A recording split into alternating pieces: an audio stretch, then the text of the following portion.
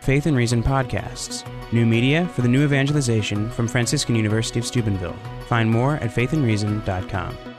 You're listening to Dr. John Davenport, Associate Professor of Philosophy at Fordham University, giving a talk entitled Kierkegaard and Dietrich von Hildebrand on Human Loves. This talk is part of the Philosophical Legacy of Søren Kierkegaard lecture series at Franciscan University of Steubenville. Well, thank you so much for having me. I really am enormously indebted to Professor Crosby, not only for the review of my book, but for inviting me tonight, and of course for his own work on von Hildebrand. I should say that I'm still learning von Hildebrand for sure, and so if I stumble in anything I say about von Hildebrand's work on love, I hope you will forgive me, but feel free to correct me. And also feel free to to ask questions about anything in Kierkegaard. It could be something with respect to fear and trembling rather than works of love, which I'm mostly going to focus on tonight. But don't feel we have to keep the conversation to that. If you came out on a Sunday night, you must have strong interests in this area of your own, which we can get to. So. The question behind this work comes from the sense that different forms of love we experience are crucial phenomena in human existence. They help to give shape to our purposes and meaning to our lives. Among them, romantic love that's hopefully consecrated in marriage, deep affection among family members, close bonds with a few dear friends, and wider relations of care for associates, maybe co-workers, are central to our lives in contemporary culture.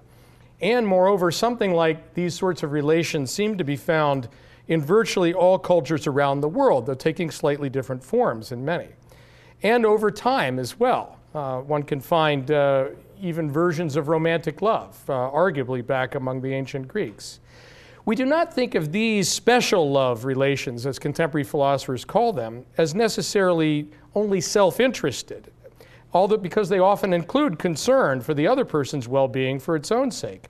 But we do recognize that these special loves are distinct from a more controversial form of love that's held up in biblical traditions, and especially in Christian faiths, as a central virtue, namely the agape, which names God's pure love for creatures beyond anything they can merit, deserve, or reciprocate, and its human expressions as love of neighbor, as it's often called.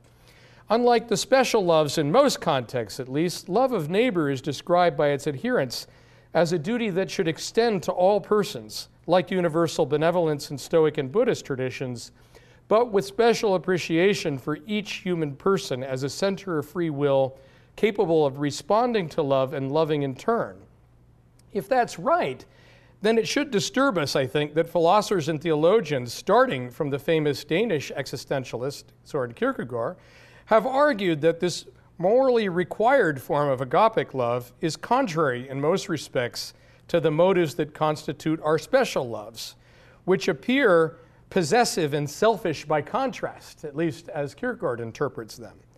Following Kierkegaard, the Swedish theologian Anders Nygren drove the wedge even deeper in an influential work titled Eros and Agape.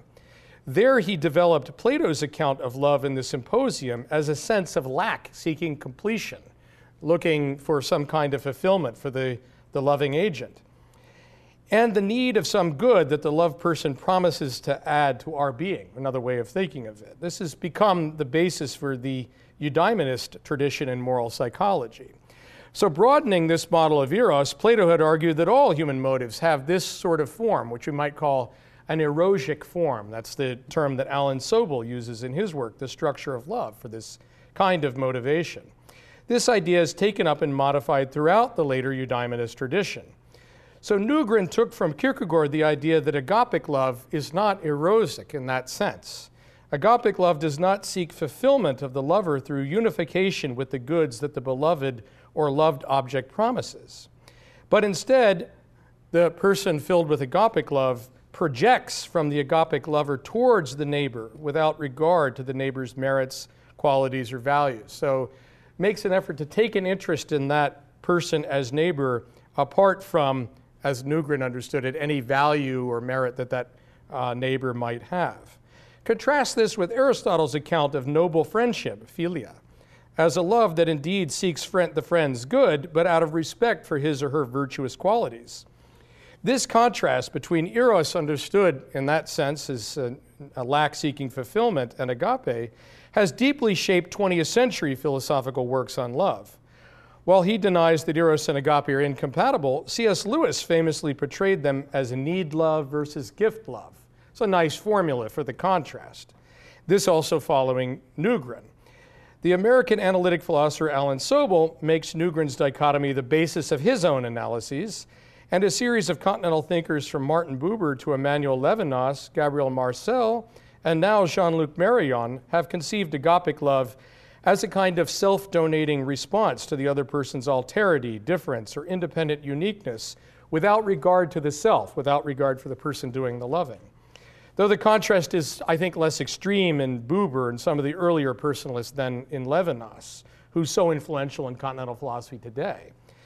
Are we then stuck with the conclusion that the special loves are inferior or deeply marked by self-interest because of their erotic form or their neediness or possessiveness? Or can these loves be transformed in some way by connection with agapic love, which Christians regard as ennobled in us by grace, or enabled rather by grace? In the last decade, there's been a lot of work on Kierkegaard seeking to show that there is not an unbridgeable divide between neighbor love and what he calls the preferential loves. That's his term for the special love relations. So it looks like there's a sharp contrast in Kierkegaard's work, but a number of commentators have tried to show it's not quite as deep as it may seem. I will argue that Kierkegaard does not actually agree with Nygren's dichotomy, although he is still very critical of preferential loves in their natural form as unaltered by agape. He does offer a couple routes to understand how agape can infuse the special loves, but significant problems remain with the way Kierkegaard relates these types of love. And the work of Dietrich von Hildebrand offers better steps towards a fully satisfactory set of solutions, in my opinion. So the handout is an attempt to try to overview some of the key elements of Kierkegaard's view and contrast a little bit with some of the key components of von Hildebrand, as well as I understand him on love. So I begin with three quick notes on Kierkegaard's famous and influential book, The Works of Love. First, it supports much of what is said about ethical life in other texts, such as Either Or and Fear and Trembling, which were titled under pseudonyms, and also the Purity of Heart discourse, written like works of love under Kierkegaard's own signature. Second, like Aquinas, Kierkegaard treats the agapic ideal of religious faith as a revealed command that, quote, did not arise in any human being's heart. It's something that's revealed to humanity, right? And he holds that loving in this way requires grace, although not necessarily special grace to particular individuals. As Kierkegaard says more than once, that God's love is something like a secret hidden wellspring of all human loves. He uses the metaphor of a lake. You know, we see the waters rising to the surface from some deep source within, and we don't know that source. So that's like God's love feeding into the different human loves. Third, as if to emphasize this source thesis, as I call it on the handout, Kierkegaard does not actually use the term agapic love, but instead uses a word for spiritual love in Danish that's a little bit more neutral, the word kærlighed. This serves his apparent desire to indicate how spiritual love can inform other forms of interhuman love, although some aspects of his analysis, I think, still end up making this difficult. So in short, I think he wants to hold a view that agapic love can infuse the special loves, but we can see how deep the tension is between them when we look at his way of characterizing each. As I've noted, what von Hildebrand calls the natural categories of love for family members, friends, spouse, etc., Kierkegaard calls preferential loves, and that's to emphasize that they single out particular people. To love this one person above all others, to love him in contrast to all others. That's a passage from very early in Works of Love.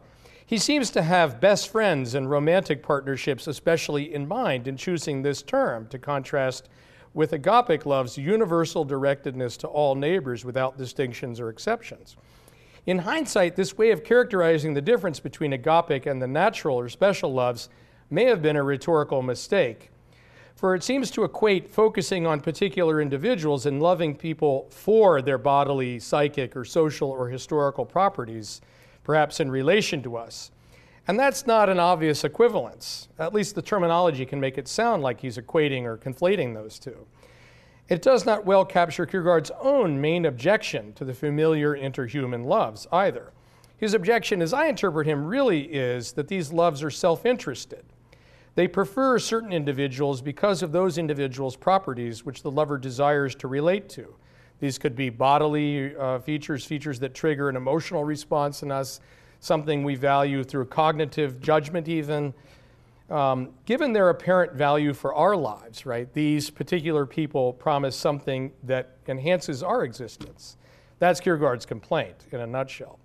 The lover is drawn to these distinguishing properties of the other person because relation to the goodness of these properties promises to enrich his own being, the lover's being.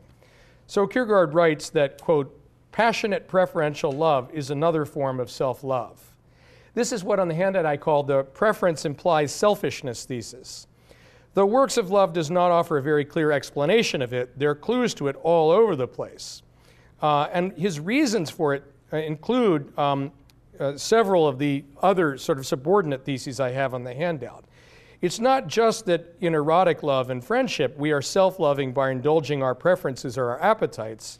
The real problem, in his view, is that such devotions, at least in their pure natural form, are not based on anything higher, any objective good to which they respond for its own sake, at least in his view.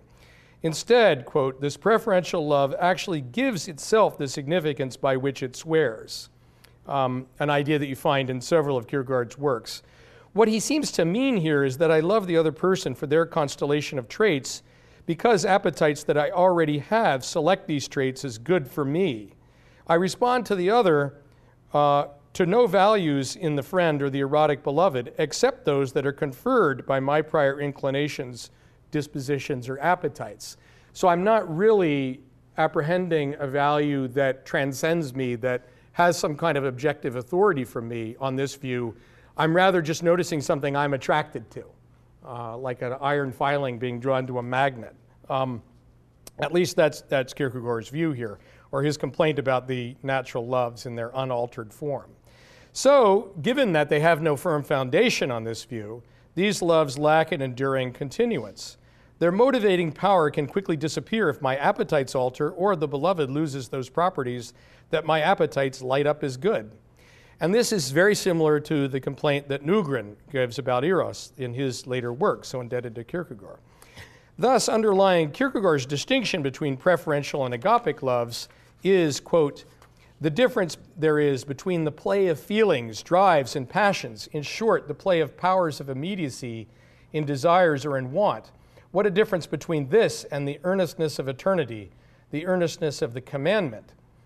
In other words, the appetites of our immediate nature are those passively acquired or given by our animal form, whereas neighbor love is, quote, a matter of conscience, and thus not a matter of drives and inclinations, unquote. Neighbor love, agapic love, has a different motivational structure. It aims at the well-being of the neighbor for her own sake, rather than being drawn towards the other person as part of the agent's own happiness or perfection. So, in Kierkegaard's view, we have to will to love the neighbor, that's his phrase, against the natural grain of human nature, instinctive inclination, social mores, peer pressure, and so on. Like a Kantian goodwill in this sense, agapic love is a volitional motive actively formed by the agent rather than something caused by the attractiveness of the other person, giving our own appetites or desires for happiness or completion. Agapic love then is free of, quote, natural determinants. This seems to explain several of the other theses that Kierkegaard develops in Works of Love. For example, that agapic love is more autonomous because it's grounded on freely accepted obligation. It's not dependent on the other in the way that acquisitive desire is. It flows freely from the agent's will. And in that way, in that sense, it doesn't depend on the object of love. And on preferential loves, unlike preferential loves rather, agapic love shows an equal regard to all other persons without distinction because it's not based on their contingent or distinct features. Again, notice the similarity to Kant on the goodwill. And unmodified preferential loves are possessive by contrast, in Kierkegaard's view. For example, he thinks that jealousy lurks in the heart of all friendships, especially in the desire for exclusive or distinctive regard from the other. Pay attention to me and not that other friend, right? It's that aspect of friendship that's worrying him. By contrast, whereas agapic love does not demand reciprocation from the other and thus does not aim at exclusive relationship with the other or God, it's, in that sense, completely giving. It's not demanding anything exclusive from the other person. If this is a correct interpretation of what Kierkegaard means, then his basic distinction between preferential and non-preferential loves derives primarily from the underlying distinction between the two modes of motivation, rather than two types of goal. And these are similar to Nygren's eros and agape. In particular, in some passages, Kierkegaard seems to anticipate Nygren's central premise that if love is property-based or responds to contingent features of the beloved that vary between people, then this love has to be erotic and so formally self-interested. At least Kierkegaard seems to endorse that. I want to rescue him from that interpretation, but it can definitely look like that in certain passages. So then he risks being committed to what I call the first Nygren-Sobel argument on the handout. That's the argument that agapic love cannot be property-based. And so in that way, it directly contrasts with all of the forms of natural love. I want to argue that despite appearances, Kierkegaard does not actually agree with Nygren on this. But we'll see, I think, that von Hildebrand has a clearer way of avoiding this problem. So the arguments are given on the second, at the bottom of the second page of the handout in sort of informal deductive mode, which we can certainly talk over any of these if you wish in question period. Let me move to the next section. I want to make sure I leave time for von Hildebrand here. I may skip a couple things. The infusion thesis, as I call it, is the topic of the next bit here. How can agapic love inform or transform preferential loves on Kierkegaard's view? Even if we say that it only applies, that his complaints, that is, only apply to natural or spontaneous forms of preferential love, Kierkegaard's conception of these loves leads to several problems. The main problem concerns whether there can be any positive relation between neighbor love and the preferential loves for romantic partners, friends, children, co-members of communities, and so on. And even perhaps for our dear self, as Kant called it, as an object of self-concern. Kierkegaard's source thesis implies that all human forms of love are at least inspired by Kierkegaard or ultimately derive from God's creative source. But this is one of his reasons for holding that agapic love demands giving people the benefit of the doubt, awakening their own capacity to love by giving them every chance, and even showing our enemies agapic love that could inspire them to reconcile with us. Some of Kierkegaard's most interesting reflections on neighbor love are in the second part of the work, the second series, where he develops a lot of these particular features of, love hides a multitude of sins. It's very forgiving. It gives people almost infinite benefit of the doubt. Kierkegaard has lots that's very interesting to say on these topics. So he has titles like this, right? Love builds up. Love believes all things. Love hopes all things, right? There are themes like this in many of his edifying discourses as well. Yet if preferential loves are erotic and neighbor love is non-erotic in basic structure, well, then there's just a logical opposition between them. They could only be co-present in one action as two distinct motives for the same act. They could not combine or synthesize, which is what I mean by a positive relation. Just like we can have two completely different motives sometimes for the same action. There's no, organic connection between the two. We, ask a friend to help us both because we want to see the friend and we need to, get a piano moved or something, right? Two completely separate motives. So you could certainly have neighbor love and natural love combined in that way, but that's not much of a combination, right? Some Kierkegaard scholars thus conclude that agapic love acts only as a kind of a filter for preferential loves in Kierkegaard. Conscience, though through awareness of our obligations, asks whether we're treating our friends, our spouse, our child, our coworker, or even ourselves also as neighbor, and at the same time whether we're attending sufficiently to other people in need while devoting natural loves of various sorts to these significant others in our lives. So in that way, agapic love can interact with the natural loves by acting as a check, as a kind of a limit to the extent to which we pay attention to our friends, even our spouse, right, in a married relation. And look at the ways in which those loves are expressed in the special love relations. Make sure that they aren't in violation of someone's basic rights, for example, right? I mean, that might be a way of thinking about, agapic commands and agapic duties as a check or control on the natural loves. But the problem with that is that it merely gives us a negative relation between these different forms of love. It says nothing about whether we can sometimes show too little appropriate special love relationship to certain persons, give them too little of that special kind of love appropriate in our particular relation with them, or whether agapic love may sometimes be expressed in and through a given form of natural preferential love. Could it be the case that agape might even need to be expressed specifically in this way to some others in some cases? That's an interesting idea, but not one I think you can easily get from Kierkegaard. And that's what I mean by positive relation. Kierkegaard does seem to want this, despite all of the way that he opposes these kinds of love.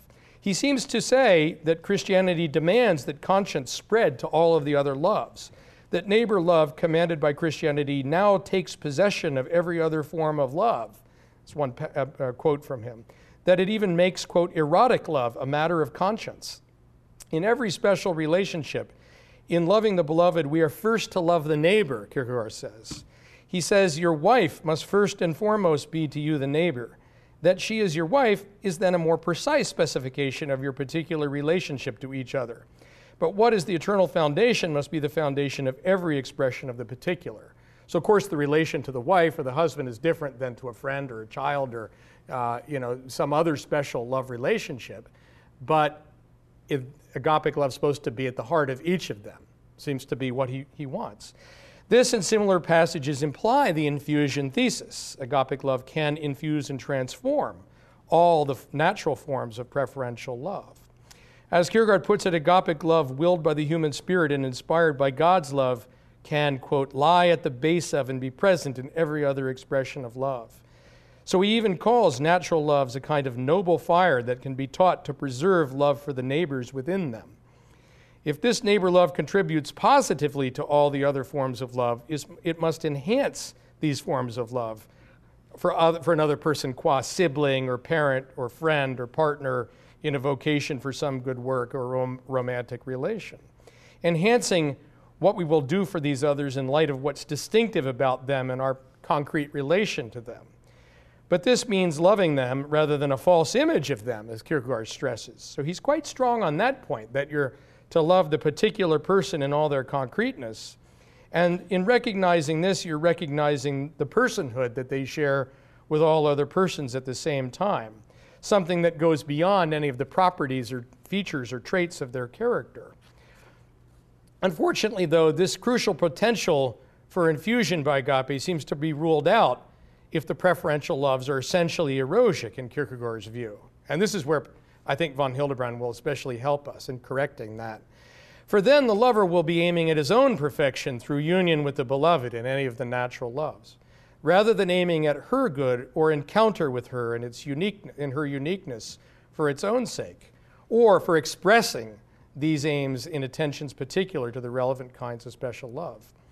Now, one way to avoid this outcome for Kierkegaard is to focus on the point that he thinks that the natural loves in their uncorrected form are possessive, because then it's not the natural loves per se that are incompatible with agapic love, it's just the possessiveness of them as we get them kind of from instinct.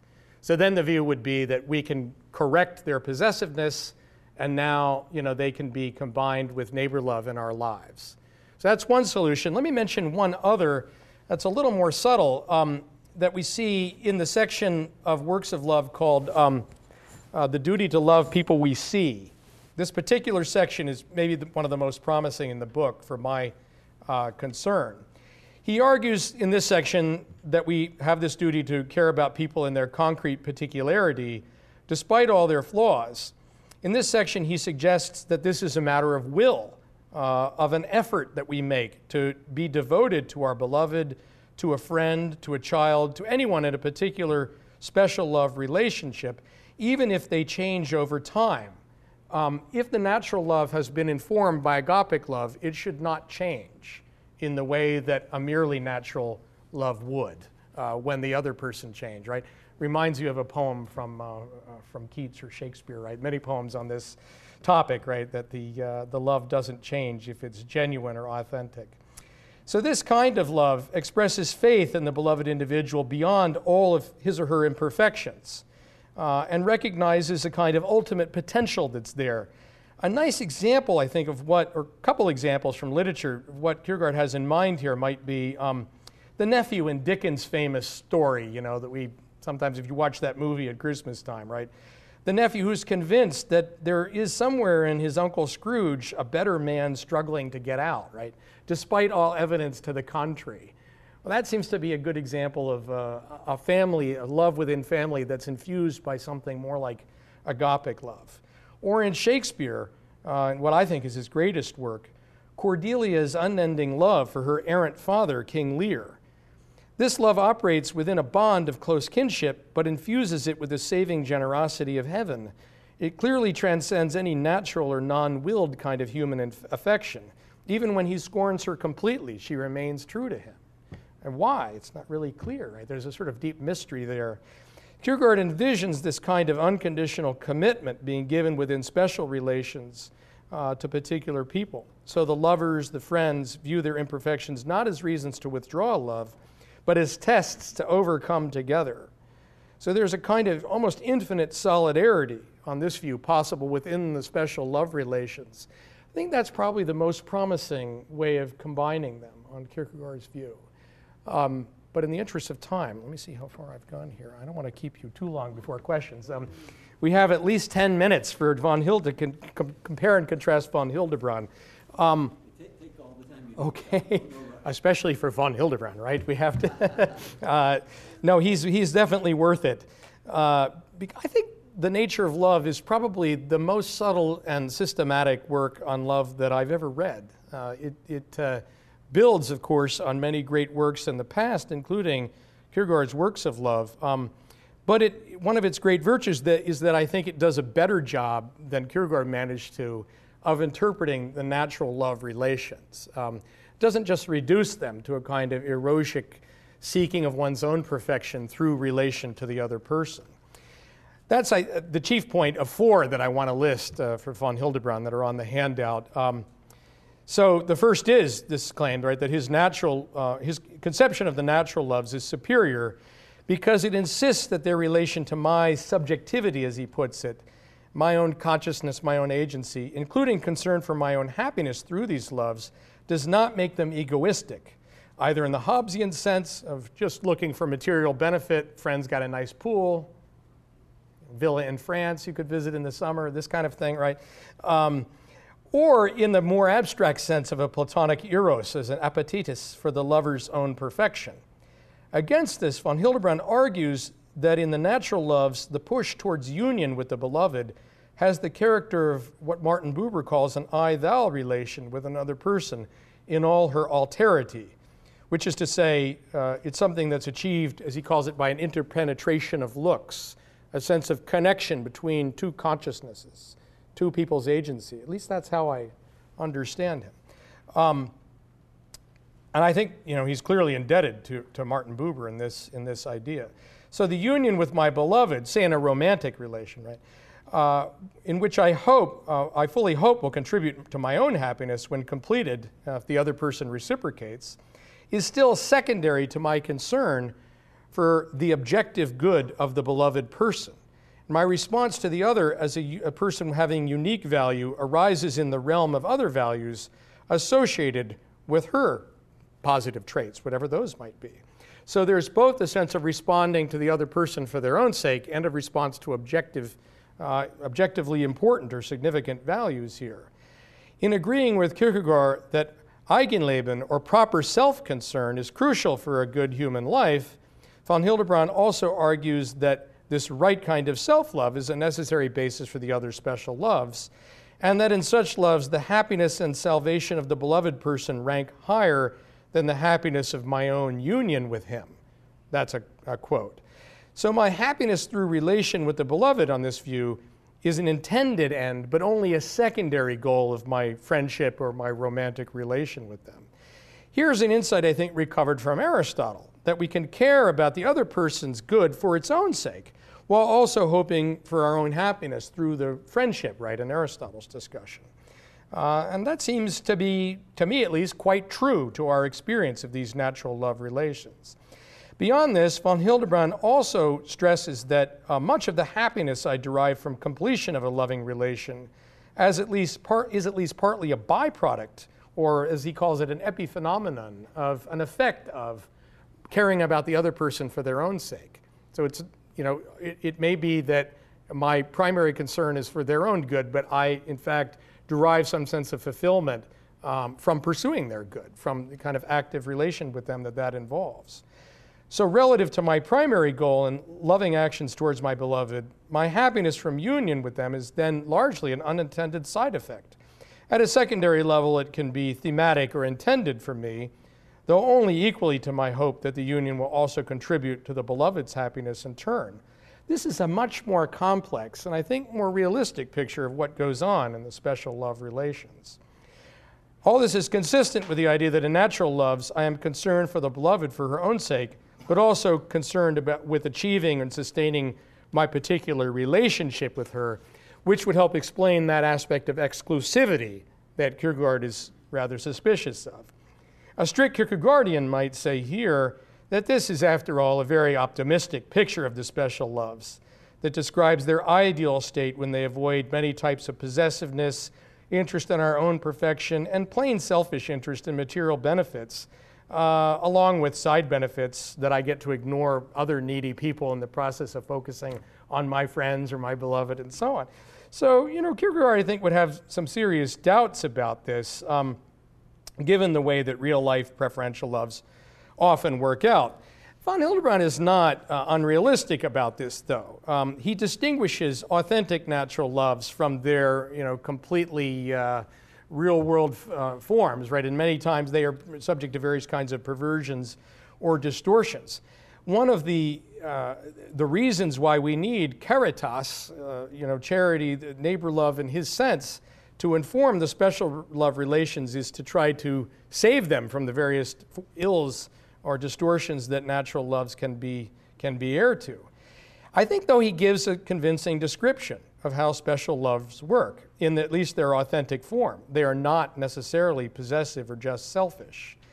And the most important element, he adds, the Buberian idea of an I-thou union with the other as a treasured, unique, irreplaceable, unpossessable person, suggests how a special love relation could share something with agapic love. So it's no surprise when he adds that, quote, the penetration of all other categories of love with this stream of caritas, quote, unquote, that comes from the awareness of God's universal love actually brings to perfection the natural loves. They need to be infused with caritas to realize their full potential.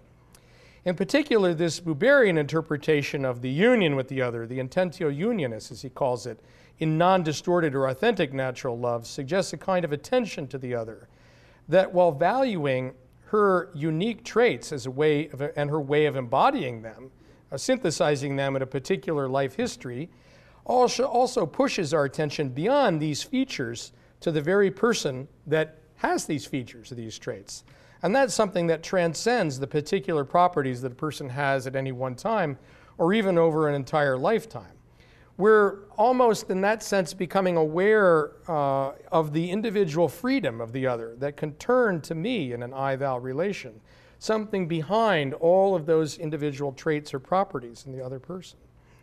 Whatever the problems of his own account may be, Emmanuel Levinas has probably taught us that attendance to alterity in this sense, the freedom, the independence of the other, is a central aspect of agapic love. And this can be found in Kierkegaard's account as well, though it is not stressed or developed as well as it is, I think, in von Hildebrand's view. Buber provides the suggestion that von Hildebrand has developed then, that the love of the other's alterity at the core of her being can transfigure all the various special loves as well. Thus, I would say von Hildebrand's description of the authentic special loves already includes some expectation of their being connected with agapic love. At least we could call this an alterity-focused version of the special loves, which is about as far as possible from the way Kierkegaard portrays them. It's a much more optimistic view, and Kierkegaard's portrayal is much more pessimistic in that way. All of that, believe it or not, was the first point on von Hildebrand. So I'll try to be quicker on the other points. Very quick, in fact. The second point I want to highlight, after praising his account of the special loves, is that he shares with Kierkegaard an emphatic distinction still between these natural loves and agapic love. But he draws the distinction more carefully because he argues that in loving my neighbor, I step out of my own subjectivity or familiar perspective in a way that I do not in love of friend, spouse, child, etc. Because these loves, the natural loves, even in their best form, must concern my well-being secondarily and in combination with the beloved's happiness. By contrast, loving the other is neighbor, and I think he seems to apply this term, neighbor love, especially to love of the stranger, right, to the person who really isn't someone known to through some other relationship. This kind of love of neighbor does not concern my happiness at all, because, quote, my neighbor as neighbor is not a source of happiness for me, right? That's part of the very meaning of caritas here, right, that it's a complete self-sacrifice. At most, there's a weak intention of union towards the other and hope for fellowship in the hereafter. So like Kierkegaard, von Hildebrand stresses that willing the good of the neighbor is not the same as total self-abnegation or self-denial for its own sake, kind of self-flagellation. That's not the point of agapic love. We shouldn't lose all interest in our own good. Kierkegaard even seems to hold that there's such a thing as agapic love of oneself, interestingly enough. So there's a positive version of self-love that has an agapic quality. But von Hildebrand and Kierkegaard do agree, that there is a clear distinction between, there's something higher about agapic love in its pure form. Now, I have something about it. There are a couple dangers, I think, in von Hildebrand's formulation, but I'm going to skip over in the interest of time here and get to the third point. You can come back to these if we have time and questions. The third point is that while von Hildebrand agrees with Kierkegaard that agapic love is distinguished by being commanded and by often being a direct expression of a will to moral rightness, it involves the will more directly, he explains agapic caring in a way that more clearly brings out its universality and non-preferentiality and the way these link up with valuing each neighbor as unique and irreplaceable. So these are things Kierkegaard wants to capture, but I think von Hildebrand does it a bit better. This is found primarily in the point that is so clearly articulated in the nature of love that hating one person, A, let's call it person A, detracts from showing agapic love to person B in a way that we don't find. I could hate one person and have a friendship with another. There's no psychological incompatibility there, unfortunately, right? I could love my own children and not feel anything for other people's children. Definitely possible for human beings. But on von Hildebrand's view, and Kierkegaard would endorse this, but he doesn't explain it in as much detail, there's something conceptually incoherent about hating anyone if you're trying to show agapic love to other people. Hating the one person undermines fully giving your full love, a wholeheartedness, you might say, in your agapic love for anyone else. So that's probably how Kierkegaard would explain the point, right? That agapic love must express one's whole being.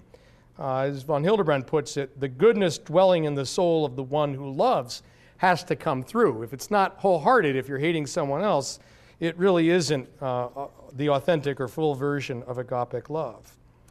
There's a potential problem here when von Hildebrand adds that with Christian love of neighbor, the intentio benevolentia, the intention to be benevolent, pure self-sacrifice or gift, is not the result of affirming my neighbor in a value-responding way.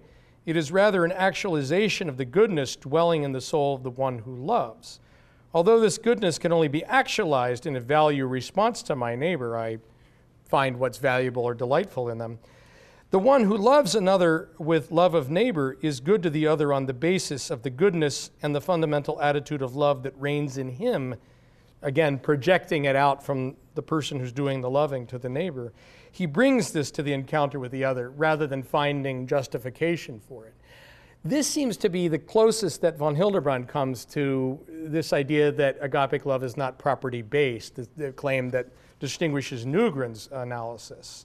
But in fact, I don't think that's really what von Hildebrand means, because he does write just a few pages later that there's a beauty and worth that inheres in every human person for as long as he lives, even if it's stained by the worst qualitative disvalues, including moral wrongs. This is the image of God in each person, which Kierkegaard refers to as the divine watermark.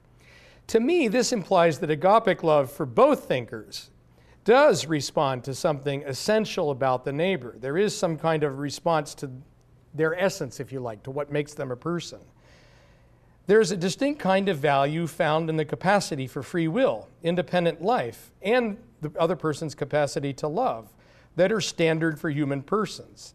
The willed effort of agapic love is justified on the basis of these features in the other person, which will also be found in the person who's the object of our special attention in any natural love.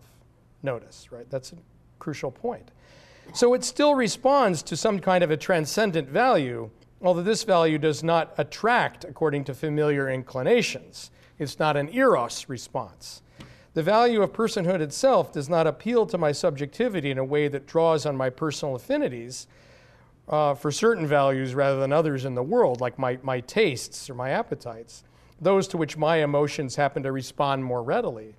Rather, it is my neighbor who stands at the center of my attention and not my personal union with him or her. That's a passage from von Hildebrand. And this implies a certain independence of the neighbor from me. We might say that this alterity involved in the other person's freedom is more fully thematized in agapic regard.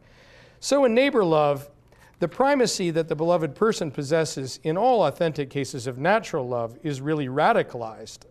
I can show agapic love to another person without calling him or her into any continuing relation with me. That's, I think, a particular insight in von Hildebrand's view. But so I want to maintain, that he's a little more careful about how he defines neighbor love than Kierkegaard is. But both want to maintain that there's some sort of a response to something that's of value, that's worth responding to. It's not just a completely arbitrary gift from the person loving in that sense. So I'll try to wrap up here. There's a lot more to say. But I want to come back to the question of how the two forms of love relate in von Hildebrand's view. For this, I need to just explain that caritas, in his understanding, is a qualitative aspect of love, right? There's a distinction between that and the category of neighbor love as love for stranger in his work. So he defends this distinction on the ground that caritas is found in authentic human love for God, which involves an ultimate desire for union that we don't find in the same way, say, in loving a human stranger. Likewise, Christ's love for human persons has a quality of caritas, but involves a will to union with the individual that interhuman neighbor love lacks. So this makes sense to me, and it perhaps helps explain how it is that caritas could infuse the other different forms of interhuman love, right? The different special loves. Strictly speaking, neighbor love cannot be expressed within the natural loves, even in their authentic forms, if I understand von Hildebrand correctly. For these special loves always aim at some more detailed or developed kind of union with the other person that involves a kind of intimacy with the other person, to the extent we take that person's attention away from other people they might interact with, right? But the quality of caritas can and should infuse all the natural loves, and it does this by removing the danger of egoism for the beloved person, or preference for them beyond the bounds of justice. At least that's one of the ways that von Hildebrand explains it. I think this is on the right track, and to work it out, we need to fully isolate what the agapic quality of caritas is, as he understands it, and how it can infuse the other special love relations. But the way von Hildebrand explains this relation of caritas to the other forms of love looks again a little bit like the corrective or filtering version we found in Kierkegaard's first account, according to which neighbor love checks the other natural love. So if that's what caritas does, again, it seems like it's sort of a moral constraint, reining in the excesses of various forms of natural love. Von Hildebrand says that caritas provides more than a protective wall erected by the fundamental moral attitude against the dangers of natural love. And his idea seems to be that caritas avoids all forms of egoism spontaneously without the pain of conscientiousness or having to really, force ourselves to do what we know is right. But a fully positive relationships between the loves requires a further step. We have to specify how special attentions given to certain others in natural loves can themselves be expressions of the spirit of caritas at the same time. I'm not sure that von Hildebrand would like Kierkegaard's more volitional suggestion, the suggestion that this is a willed effort, to give attention to a person over the long haul, right? I'm not sure on that. You can let me know if you think he would like that explanation. Kierkegaard seems to lean rather heavily on the will in that account of how neighbor love could inform the other forms of love. This raises the question, I'll close with this, of how the closeness with another that we offer in natural love can be strengthened by volitional effort of commitment never to abandon the other. I think that makes sense if our special attentions within natural love can communicate to the other person not only that we prize his happiness above our own or appreciate her good qualities beyond our own delight in them, but also that we do this partly because it can express an absolute gratitude for the very existence of another person. Communicating that seems to be part of what agapic regard is about. For example, beyond communicating to our spouse that we adore her beauty and value all the good qualities of her character, we have to express between the lines, as it were, that we prize above all these features her very being and potential because of her basic independence and sanctity as a person. This might sound like I'm lacing Kantian duty with romance. That's not what I mean. I want to indicate instead that we can, in a special love relation, we can fully appreciate the deeper mystery behind the physical and psychical traits of the other person, or underlying the shared experience and historical relationship that you develop with someone in a long friendship or marriage, or through your childhood with other siblings. Beyond that, there's something further, something deeper, something more mysterious that we can eventually come to appreciate, and we can communicate that appreciation to the other person. Although we might sometimes express this by being unwilling to do injustices for the good of the spouse or friend or child, verifying that our love for them ultimately endorses the same reality as the basis of duties to other people, we also express it more positively and more directly in intimate attention shown to them rather than to strangers, to show them that we love them not only for the values to which our form of special love naturally responds, but also for the inner glory of their being as a center of mystery that we could never possess. So we express in that attitude a kind of thanks to God for them that goes beyond anything that we could expect from them just out of our personal relationship with them. Maybe I'll close with that. Thanks very much. Faith and Reason Podcasts, new media for the new evangelization from Franciscan University of Steubenville. Find more at faithandreason.com.